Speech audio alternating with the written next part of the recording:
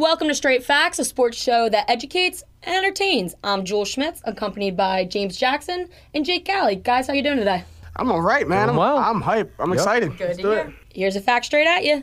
Since 1996, only 3 teams have won the finals after losing Game 1 of their opening series. The Spurs in 03, 05, and 07 are all 3 teams. Right. I guess that means if you're the Sixers, Nuggets, or Raptors, that you're not going to win your opening series or go on to the finals, which all of those 3 teams have aspirations for. But we'll start with the hometown Sixers, which at the end of Game 1, Jake, say it with me.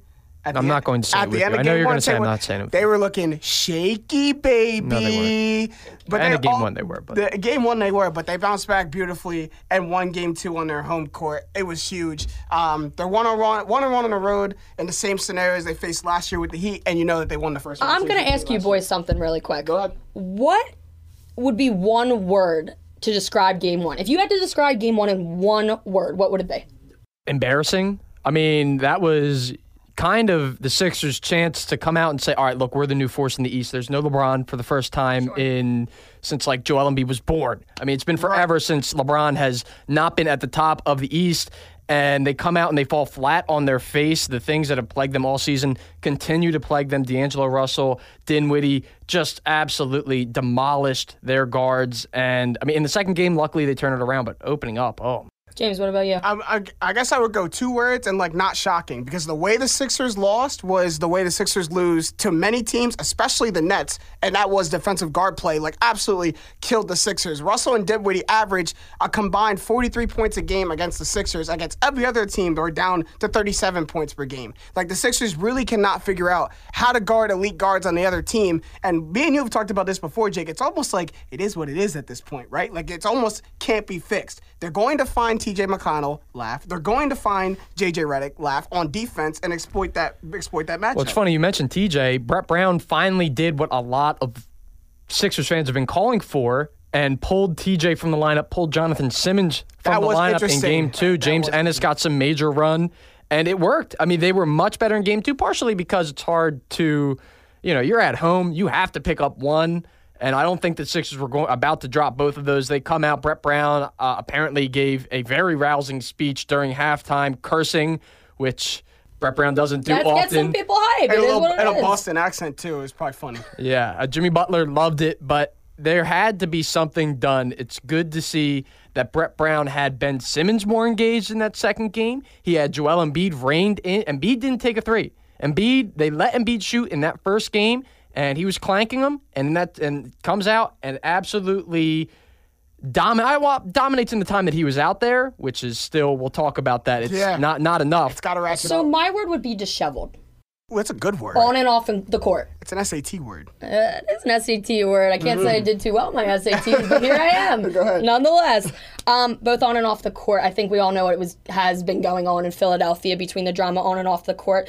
It seems to be that Brett Brown doesn't quite have a grasp on this team at the respectful level. I would agree with that, especially the new look Sixers team. The Sixers acquired a wealth of talent very quickly, and then after they did that talent only played together for 13 games? They need time to adapt. Something like that? I completely agree. So what would make you think that, are you referring to the article that came out from, I think it's Chris Sheridan, which details Brett Brown having zero control of the team, Ben Simmons taking games off because he felt like it? To me, that's coming out at this point in the season against a New York team from a New York reporter.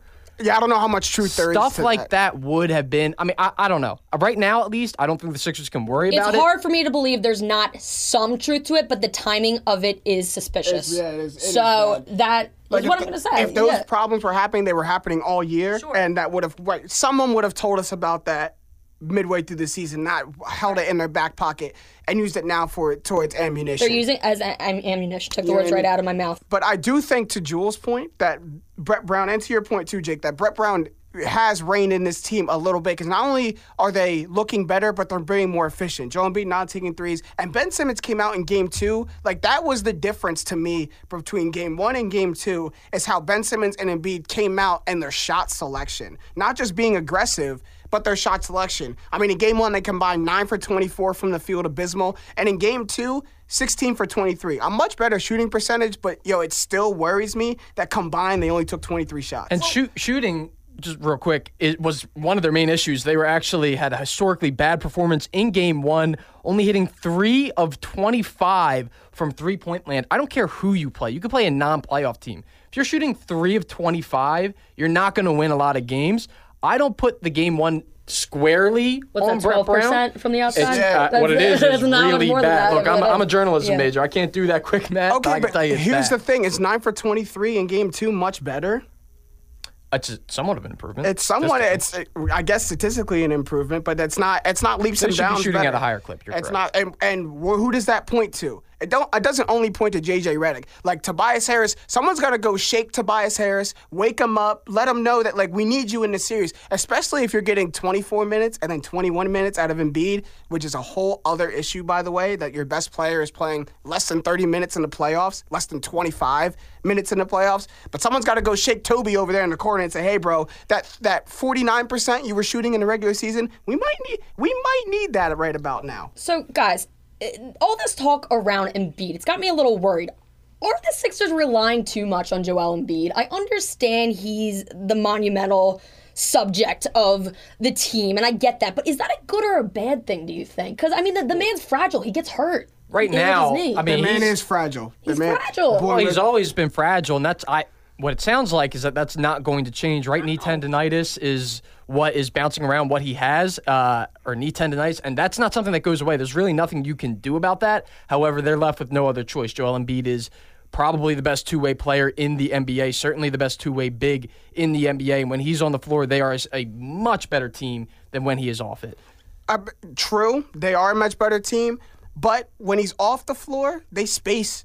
I think they space much better when he's off the floor. Because, one, Ben Simmons can't play on the perimeter. So when he's off the floor and Ben Simmons is on the floor, it allows Ben Simmons to actually be in the lane and peruse the lane. When they're both on the floor and Ben Simmons has to go in the lane because, let's face it, he's useless beyond 10 feet. You're shaking your head or nodding your head, Jake, because you know that's true. He's pretty much useless beyond 10 feet from the basket. So when he goes into the lane, it kind of pushes Joel Embiid out towards the perimeter, which is why he's there so much for three-point opportunities. He also gets really tired in the third quarter. Embiid loses gas towards the end of the third quarter going into the fourth. And that's exacerbated by the fact that he's missed so many games because of this injury. He loses his conditioning and then will go out there and look sluggish. I'm not disagreeing about that. Embiid's second in the NBA in usage rate as well.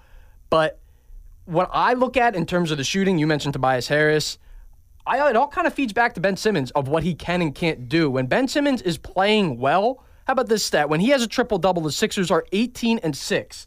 And that has a lot to do with him creating for other people rather than when teams are D'ing him up, it really is reliant on his teammates trying to get him good looks because he has so many limits. And when he comes out hot, when he comes out aggressive, he can establish that a lot easier because he can get his scoring rhythm. It's harder for Ben Simmons to establish a scoring rhythm than it is for him to establish a facilitating rhythm or a rebounding rhythm. So if he can get that cemented early and say, I've got my rhythm, I'm going to the basket, that allows him to really hone in on other areas of this game. Because if he doesn't establish that scoring rhythm at the very beginning of the game, it gets lost.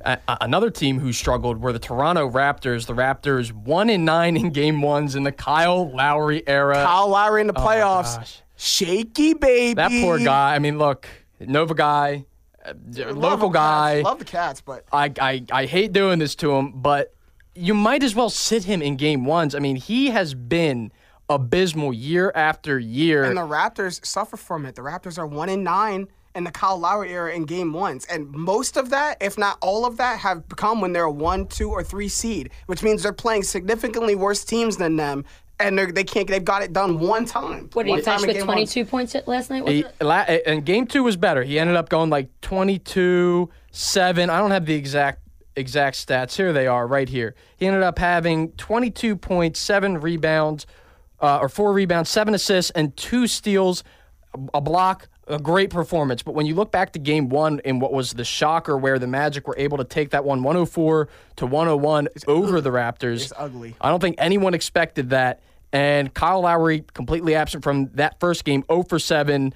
He did add 8 assists and 7 rebounds, but in large part was not there when they needed him. And this there's a bigger umbrella to the Raptors postseason, right? Because not only are they playing for a championship, they're like auditioning for Kawhi. They're showing Kawhi why he should stay. Right. And what it's gonna take for Kawhi to stay is nothing less than an NBA Finals run. He's running on 37 points less. He's such a versatile player. He's all over the court. Mm-hmm. He's all over the court.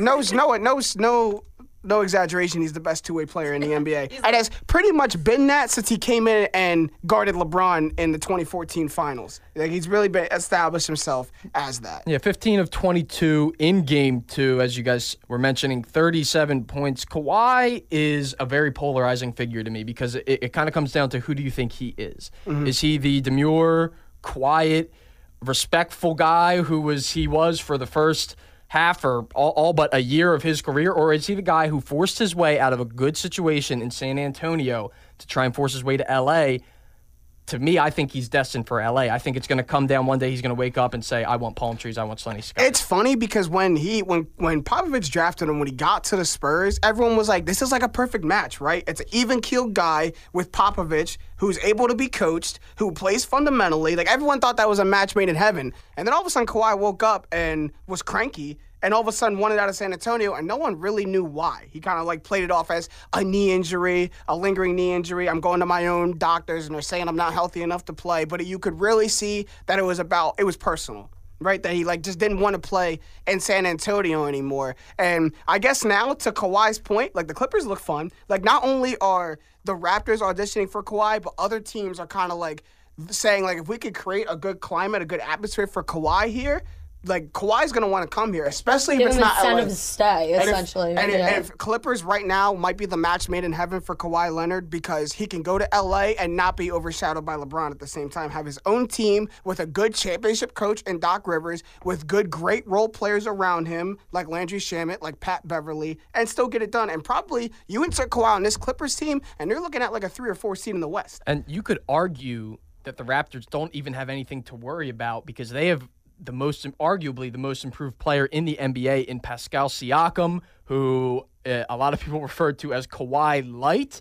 I don't know if I'd go that far, but look, this guy can play basketball. Spicy P, that's my guy. 27th pick in the 2016 NBA draft.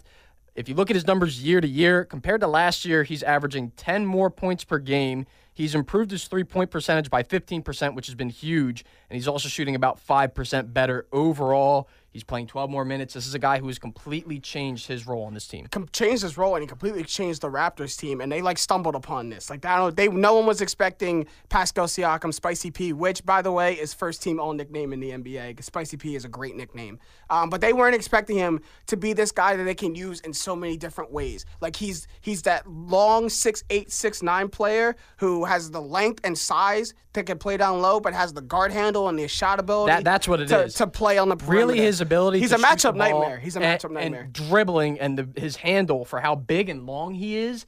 They just kind of give him the ball and are like, all right, we're going to run you in some pick and rolls. You attack the basket. You know why? With your freakish body. Because he's not in a hurry. Like, he wants to get his, but his game is not in a hurry. It's almost like Mopey-ish. Like, I'm going to get to my spot. I'm going to get there on my terms, though.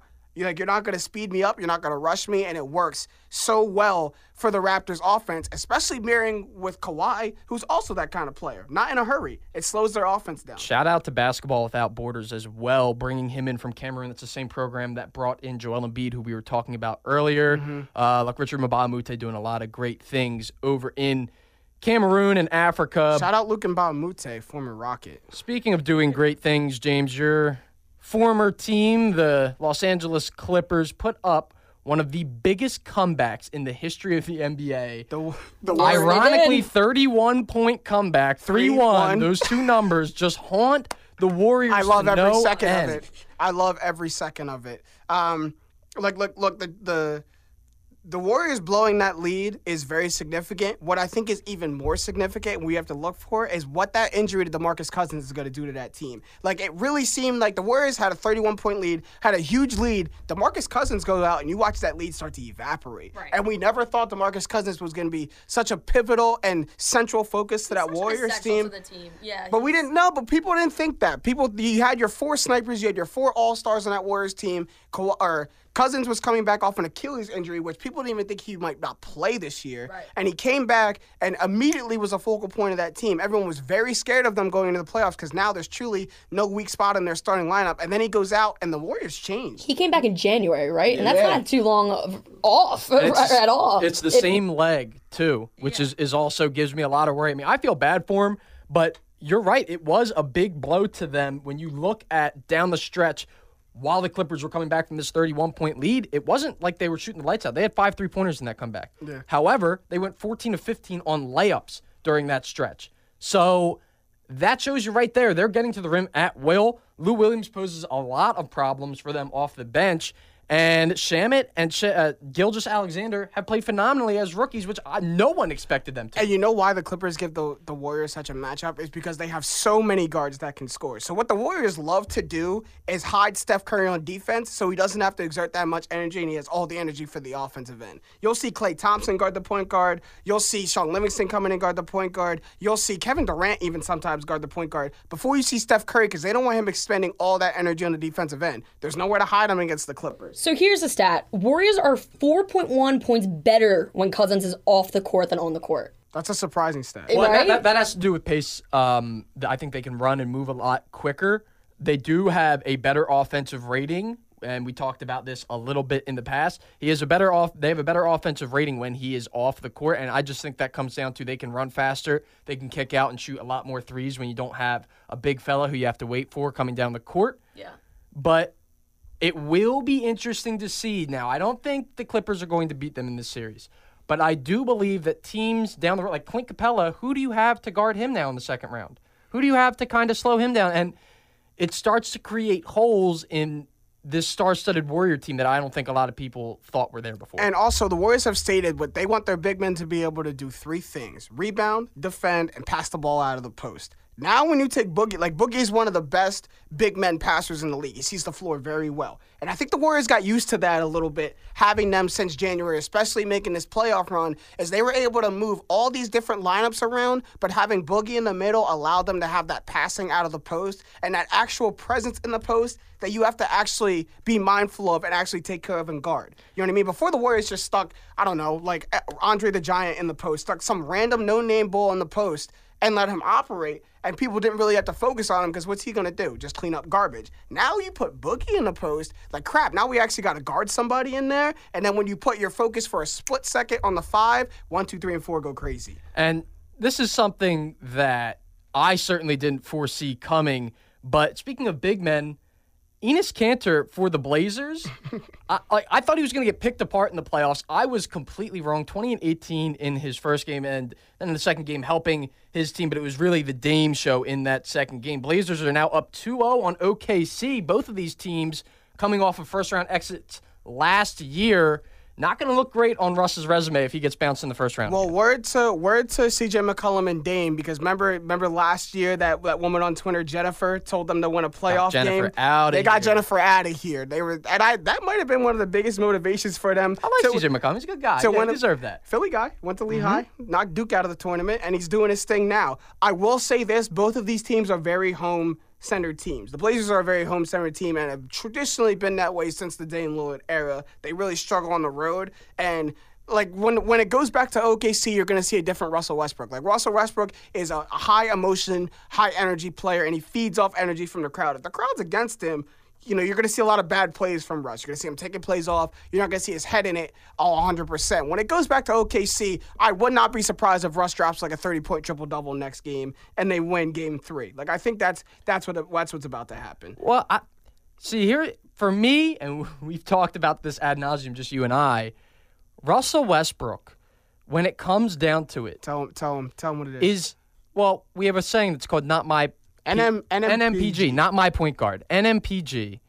If I was starting a team, you could not give me Russell Westbrook for free. He's a great player, but when it comes down to it, his shot IQ is negative. Like, he doesn't know what he's doing in the fourth quarter of these games. Yeah, he puts up great stats. He's a very good player in the regular season in the first 3 quarters, but when you have to make analytical, smart plays, he's just not the guy, or he hasn't been the guy, and I don't see him gaining that skill anytime soon. And we'll put it this way, to aid in Jake's point, Russ in game 1 and game 2, minus 27 on the floor.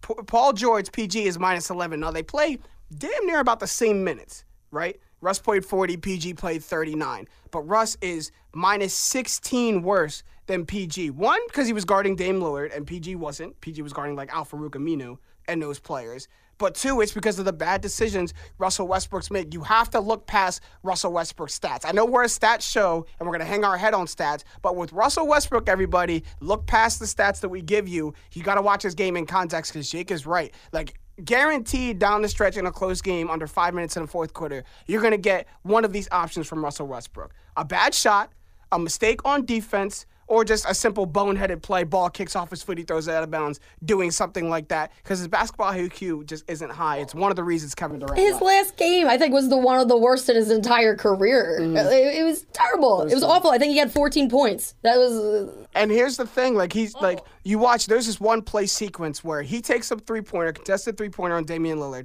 Damian Lillard claps and, like, celebrates his miss, grabs the ball, and walks Russell Westbrook down to about 30 feet, and then cashes one in his eye. Now, most of the people are going to look at me and say, James, why would you guard somebody from 30 feet if they're not Steph Curry? Let him shoot it. You're wrong. Because if you watch Damian Lillard through this series, Damian Lillard is living beyond 30 feet from the three-point line. He makes one, cool. He makes two, I might have to put a hand in his face. He starts making more than two, and you legitimately have to pick up from half court. Oh, go Lillard, baby. That's part of the IQ we're talking about. Russ, what are you doing, my man? Like, you've seen him, and you could see when a player is setting up to walk into a three. You could watch it. You could see it. You got to go put a hand in his face. What's most disappointing to me, and I'm not a huge Russell Westbrook guy, but I think it would be interesting for the NBA if OKC was a perennially good team going deep in the playoffs. This year, you're not going to have to defeat either the Warriors or the Rockets to get into the conference finals. Yeah, ain't that... They're going to knock out each other. One of them is going to prevail. You now have a chance on that side of the bracket to get to the Western Conference Finals without having to play one of those two teams. This is the year. You have Paul George, who was almost the MVP if he hadn't fallen off and gotten that shoulder injury. You need to take charge, and he just has not done that thus far. I guess we'll see if he does it in the coming games, but this is the year. But is it smart for him to take charge? When he tried to take charge with Durant, he fumbled the bag. Like, we don't want him to take charge. It's almost like they've had to rein Russell Westbrook in this year, and when they reined him in, they were the number 1, number 2 seed in the West for a little bit. And then what happened? PG went down, and Russ had to take charge. They slid to the 8 seed. Damn near didn't make the playoffs for a little bit. And then climbed back up to the 6 once they beat the Rockets. I feel like Westbrook, though, is almost a necessity for the team because he creates shots for others, you know, in the sense of, like, he's opening space for people to shoot. And, like, that team, I feel like, I don't know. There's something missing without him. It is a double-edged sword because, like, you're worse without him, but, like, can you really get better with him? What's the lesser of two evils, essentially? That's what it is. And I guess the lesser of two evils is getting beat in the first round of the playoffs as opposed to not making the playoffs, right? Well, there's a stat that they always run out there where it's like Westbrook when he shoots less than 19 times and they're a really great record, and then it'll be when he shoots greater than 20 times and they have a terrible record. To me, it's as simple as he is athletic enough to get wherever he wants to on the court. As a coach and as a player, especially as a point guard, you need to now break it down scientifically, possession in and possession out, and this is part of being a great player, to where you can now be the leader of that chess match. Mm-hmm. Right now, Westbrook is just kind of a pawn in the chess match. He goes off and then sometimes will make a bad move, and it costs you. If he can start taking hold of and reeling himself back almost, he becomes a totally different player. They become a totally different team. He might not even be a pawn. Like, if he's a pawn, he's the first pawn. No, he's whatever. He's the queen. Whatever you want to make him, right? No, he's the first pawn in the chess game. He's the pawn you lay out there knowing that this man isn't going to make it anywhere. He's going to get knocked out in the first move. That's Russell Westbrook right now. And it's funny because, like, they might have a little coaching hotspot over there in OKC. Like, is Billy Donovan on the hot seat if he doesn't get this done? I would have to think so. I mean, like you said, can you get much better with you have two top-level all-stars? All NBA-type players. What do you do? Brett Brown's in the same position. If you cannot get past the first 2 rounds, we got to find someone who maybe can. My man's Brett Brown. He is on thin ice right now, and he has been on thin ice for a very long time. I think we can all agree with that. Which is fair. It is what it is. But he knows that. He knows that, too. I think it's like one of those spoken, unspoken things. You hear it on sports talk every single day, all day. The man's not blind to the fact that he's on ice, which is why I think he's kind of biting his bottom lip, attempting to lay down the law while he's in the playoffs. And I mean, just for the fact that I think the team's more, as we could see the last game, game 2, with them being more structured, I think he kind of cracked the whip a little bit. He had to. He had to. He didn't have a choice. Butler liked it. That was like, that really gave Butler He's got a fire under his ass now. That post-game, he was like, it's funny. It's funny right, Jimmy Butler's problematic ass. Love that. Love the chaos. And it's funny the little relationship that's developing. Can I tell you something? I've been waiting for Jimmy Butler to be Jimmy Butler all season, and finally he's here. Playoff Jimmy Butler's here. No, here's the thing. Jimmy Butler was Jimmy Butler the whole season until he got to the Sixers. And when he got to the Sixers, he kind of like... He was frustrated. Yeah, he was frustrated. Yeah, he was and frustrated. he kind of like, fell back a little bit. This is a new team. This isn't my team. I don't want to step on anybody's toes. And then he said, at one point, he said to the hell with that. By the way, like, just to circle back before we move on, OKC was 20-20 when Russ shot more than 20 field goals in a game, and were 24-9 when he shot less. That is all you got to know. In the words of Draymond Green, you not Kobe, bro. They don't love you like that. Kobe's the only one who could take volume shots, and maybe James Harden now, take shots away from his teammates and win. Russ got to share the ball, especially because Russ don't have a jump shot like that. Mm-hmm. It's different if Russ is taking 20-plus jump shots and has a good outside shot. Russ does not have a reliable outside perimeter jump shot, which is why when he takes these many field goals, they don't win. And when he takes less, it's because other people are getting inside the lane and doing it. They got to utilize Steven Adams more. Steven Adams is a force down low, one of the most unmovable players in the NBA. Ask Damian Lillard. Damian Lillard hit a brick wall at half court taking a screen from Steven Adams. And I think they got to utilize him more down low, especially since the Blazers don't have Jusuf Nurkic. Like, the Blazers cannot dominate the Thunder down low without Nurkic. I'm sorry, Enes Kanter can't outwork Steven Adams. It just can't happen anymore. That was the concept. And in that second game, Kanter only did have 6 points, 5 rebounds. I think OKC finally was akin to, okay, maybe this guy can't guard pick and roll, which was always the book out on Kanter. You're right. Losing Nurkic, I was kind of hopeful coming in that Portland would be able to challenge for that Western Conference spot. Without Nurkic, I don't think they can do it. I don't think they can do it. They're susceptible to getting beat by the Jazz, even if the Jazz aren't going to beat the Rockets. But a team like the Jazz, that caliber, without Jusuf Nurkic, it just leaves a big hole. So, yeah, that's just going to wrap up NBA playoffs. So. All right, guys. Let's speak some facts here. Caris LeVert. We didn't really like that. We thought that was kind of disrespectful, especially after the elbow he threw. Let's put us into some context. This is about Joel Embiid's apology about the elbow that he threw on Jared Allen, which at the time was a flagrant 1, and I don't think it should have been upgraded to a flagrant 2. I think flagrant 1 was right. But he offered this like haphazard apology at the podium and then laughed it off and said, "I'm sorry, I didn't mean it." And then him and Ben Simmons laughed. And the laugh is what made it disrespectful. If you don't mean the apology, it's immature. Then don't apologize. It's immature. You're not going to get any further in the second round if you're being immature like that. No one made my you. Blood. Like no one made you apologize to him. So if you don't want to apologize, don't. It's playoff basketball. It looks flaky. Whatever, Right? but don't give a half-hearted apology. Can you give me an example of a time that Joel Embiid was extremely respectful to anyone? Never. That's what I'm saying. Don't start now. But that's his persona. That's yeah, what I'm exactly. saying. If you're going to be confident is. about it, yeah. That's what I'm saying. You're authentic. You guys are right. It is very immature, but these guys are kind of immature in their NBA career. They're young. They're both very young. They're our age. I mean, and they're coming into their own. They are both arrogant, just as is. You come in, you're already one of the best players in the league when you come in. And in terms of LeVert's comment, of course you don't like it. This is a playoff series, dude. I know that you guys don't make these things all the time, but it gets pretty nasty in the playoffs. LeBron is no stranger to kind of some gamesmanship when it comes to press conferences and making comments. That was flying back and forth when he was playing the Warriors. In fact, Klay Thompson may have won the Cavs the finals by saying that they got their feelings hurt. We'll never forget that. But I do agree with Jewel, real quick, that I don't think they go far until they mature and grow up a little bit. Look, you got embarrassed on your home floor in Game 1. Yeah. Cool, you won Game 2. But this series is still tied going to Brooklyn for 2 games. You don't have home court advantage back yet. You have to steal one in Brooklyn to get home court advantage back yet. And if you don't steal one, you come back to Philly down 3-1. The job is far from over. Like, so far from over that I shouldn't see a smile on your face right now. Fair. There ain't nothing to laugh about. Yeah, like, stay focused. Like, come on.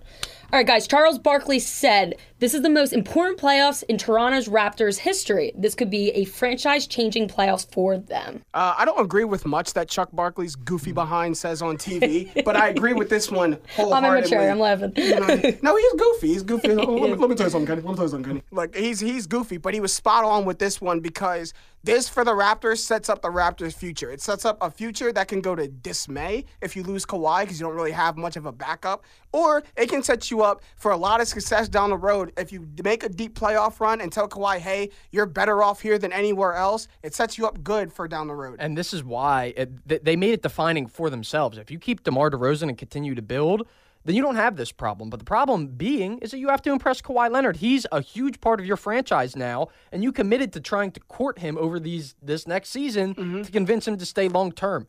No one stays in Toronto long-term, or very few people have, which is why I think there was an outcry and so many people felt bad for DeMar DeRozan. He was one of the only guys who stuck with it and was like, Toronto's my home. I'm going to grow here. And they traded him. So I don't really I guess he is correct. This probably would be franchise changing if they lose and don't make the finals and Kawhi leaves.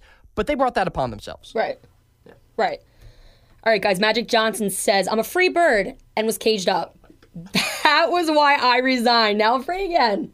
Magic Johnson is not speaking facts. That's not why he resigned. Okay, it's not. First of all, the way he did it was trifling. Okay, I got a lot of trifling. I got a lot of respect. I got a lot of respect for Magic Johnson, one of the best NBA players of all time.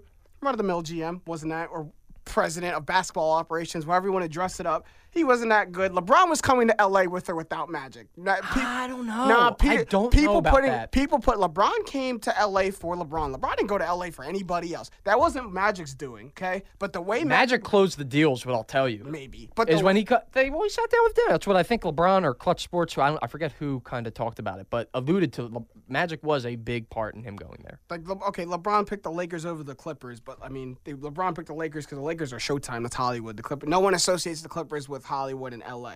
See what I mean? I was talking about over the Sixers. Or anybody. But that's why LeBron chose LA. But going back to the Magic point, like, he's speaking facts in the terms of Magic had to temper Magic's personality a little bit. Magic wanted to be almost like the big brother, like older uncle type in the NBA that can give players free advice where they want to, kind of like talk to them whenever like a mentor. Let's see what Right. KG is doing. What Kevin Garnett is doing with Area 21. Kobe, like, he wants to be able to do all that, and he wasn't able to. But Magic, you have to know that going in. What? Like, you have to, when you're associated with a franchise, you have to know that you can't advocate Look for at other it from people's this players. lens, however, is that Jeannie Buss, who the Buss family, he says multiple times, pretty much any time he got to talk about him, is how much of it's a family. We love them. Obviously, he spent his career there. I think Jeannie kind of foisted this role upon him where really all he wanted to be was like an ambassador. Someone who will go around, talk to the free agent, and say, hey, it's great in Los Angeles. You could do X, Y, Z. Exactly what he said to LeBron James, making LeBron realize, you know what, this decision could be more than basketball. It could be to set up my future. He's a great person to talk about that with. And trying to have him sit in and be this professional, something that he's not, I think was a little unfair to Magic. However, the way that Magic handled it and resulting in this quote, calling himself a free bird. And then he called an impromptu press conference, tweeted, and told the media and Twitter before he told the owner of the team, before he told his boss, the Twitterverse knew and the media knew. We knew it was going to be exciting in LA when LeBron went there, but it was exciting for all the wrong reasons, and I feel like this is just the perfect cap on it in the last game of the year for him to And you know what's funny? And an overlooked part of this is when they were going to go fire Luke Walton, I think they told Magic, you have to do it. And he was like, or he said, it's not my, I don't want that to be my decision. I don't want that to be my decision. So I think they said, well, that is your decision. And he said, well, then fine, I quit. Like, I think Magic really was, like, I don't want to call him like a baby or call him like, immature. He's being passive aggressive is what he was being. He really was. Magic was there, and he said it. I'm not having fun anymore. Magic was there and all right and ready for the job when it was fun. But the not fun parts of the job, the losing, the firing people, that have to answer to the media. I'd be there for both of them. It's part of the job. He wasn't prepared for it, and he doesn't want to be part of it anymore. And I'm sorry, Magic, but that's what comes with the job, man. It's not all day. You gotta know what you're signing up for. Under the bridge now. I guess. Yeah. You think Rob Pelinka can move the Lakers forward anymore, or they need to go get somebody else? They're going to have him him try. I don't know if he will. Well, but LeBron is, for all intents and purposes, now the acting GM, which is what he wanted all the whole time. All right, guys, speak one last fact to me. Saquon Barkley, last season was not Eli Manning's fault. Whose was it? Seriously? Like, what? I can see the grimace on your face. Pat Shermer, I guess, for keeping Eli Manning there. Maybe it's not Eli's fault. I guess you could argue that the offensive line wasn't great, but then Saquon had a phenomenal year, which usually indicates a decent offensive line play. Look, I get that he's trying to defend his quarterback. It's very nice. He's a very humble kid. I like him. Penn State back. Good guy. He's also lying when he says it's not Eli Manning's fault. Straight up through his teeth. So this quote came from an interview with Taylor Rooks. Taylor Rooks from Bleacher Report has this new series out called Take It There. And she goes to different athletes and asks like insightful and personal questions. And they got to talking about Eli. And you're right, he defended his quarterback. But no, he's not speaking facts. It was, I don't want to say 100% Eli's fault, but you make up the point about the offensive line. Aaron Rodgers' offensive line is terrible. Tom Brady's offensive line is terrible, and Tom Brady won a Super Bowl. So, like, you can overcome a bad offensive line. They're not as bad as that. They're not as bad as the Giants' offensive line, but I won't say it was Eli, the player's fault. I would say it was the whole Giants organization's fault for having Eli. Well, we're going to find out this year. We're going to find out this year because supposedly they made all these trades. They're redesigning their team, and Eli's either going to do it or Eli's not. What do you need to see? They can redesign everything. They can redesign the stadium. Eli's still Eli. Well, continuity usually is best in the NFL. And if you can turn Eli around into just like what Big Ben has been the past 2 years, where he's not maybe the flashiest guy, but he's in a high-power offense with a lot of weapons. He's aging. High power, they traded away their best offensive weapon. No, Saquon is if I had to choose, I'd give money to Saquon. And then on top of that, they bring in Golden Tate. You have Sterling Shepard, Evan Engram. You have a lot of guys who I think can do damage on the offensive side of the ball. But again, it's gonna really come down to that quarterback position, and I think it will, in end, come out to be Eli's fault, so to speak. Eli's best passer rating season of his career is lower than Phil Rivers' career passing rating. And that makes sense. I love Philip Rivers. I do too. I'm a huge fan of Phil Rivers. I don't even like Philip Rivers. Is overrated.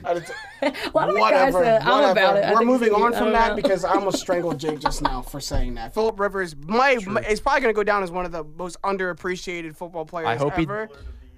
The Damian Lillard from StatMat over there. From StatMat dropping Here's a gem. what I'm going to tell you. He is not in the Hall of Fame of the NFL. How about Philip that? Rivers is 100% a Hall of Famer. No. Jewel, please move on because I can't. He's making me mad. He's making me mad. All right, guys, we're heading to the countdown. Number 5. Number 5 stands for the number of Masters Tiger Woods has won. Now, Tiger Woods, and if you've never heard of this, like you live under a rock, Tiger Woods just won the Masters.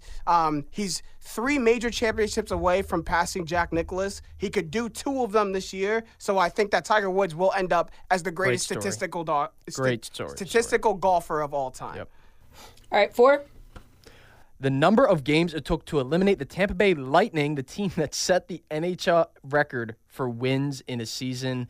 This is cringy because you come out and you face a team from Columbus, which they did, got totally blown out. I'd say Tampa Bay needs to get moved out of Tampa Bay. The Tampa Bay Lightning need to get moved out of Tampa Bay after that performance. Yeah, it's a very Tampa Bay-like team, right? But having a huge lead and blowing it, would know. It's gonna go down as one of the worst, if not the worst, playoff collapse in NHL history. 3. Number 3 is for the number of straight starts Aaron Nola has allowed 5 runs or more. All my Philly fans out there, I know we're hype on this team, but that's very worrisome. That's our ace right there, going out 3 straight times, letting up 5 runs. This team doesn't go without Aaron Nola. If Aaron Nola doesn't clean it up and get better, we're looking for a lackluster season by the Phillies. Scary coming out the gates like that. Yeah, can't do it. 2.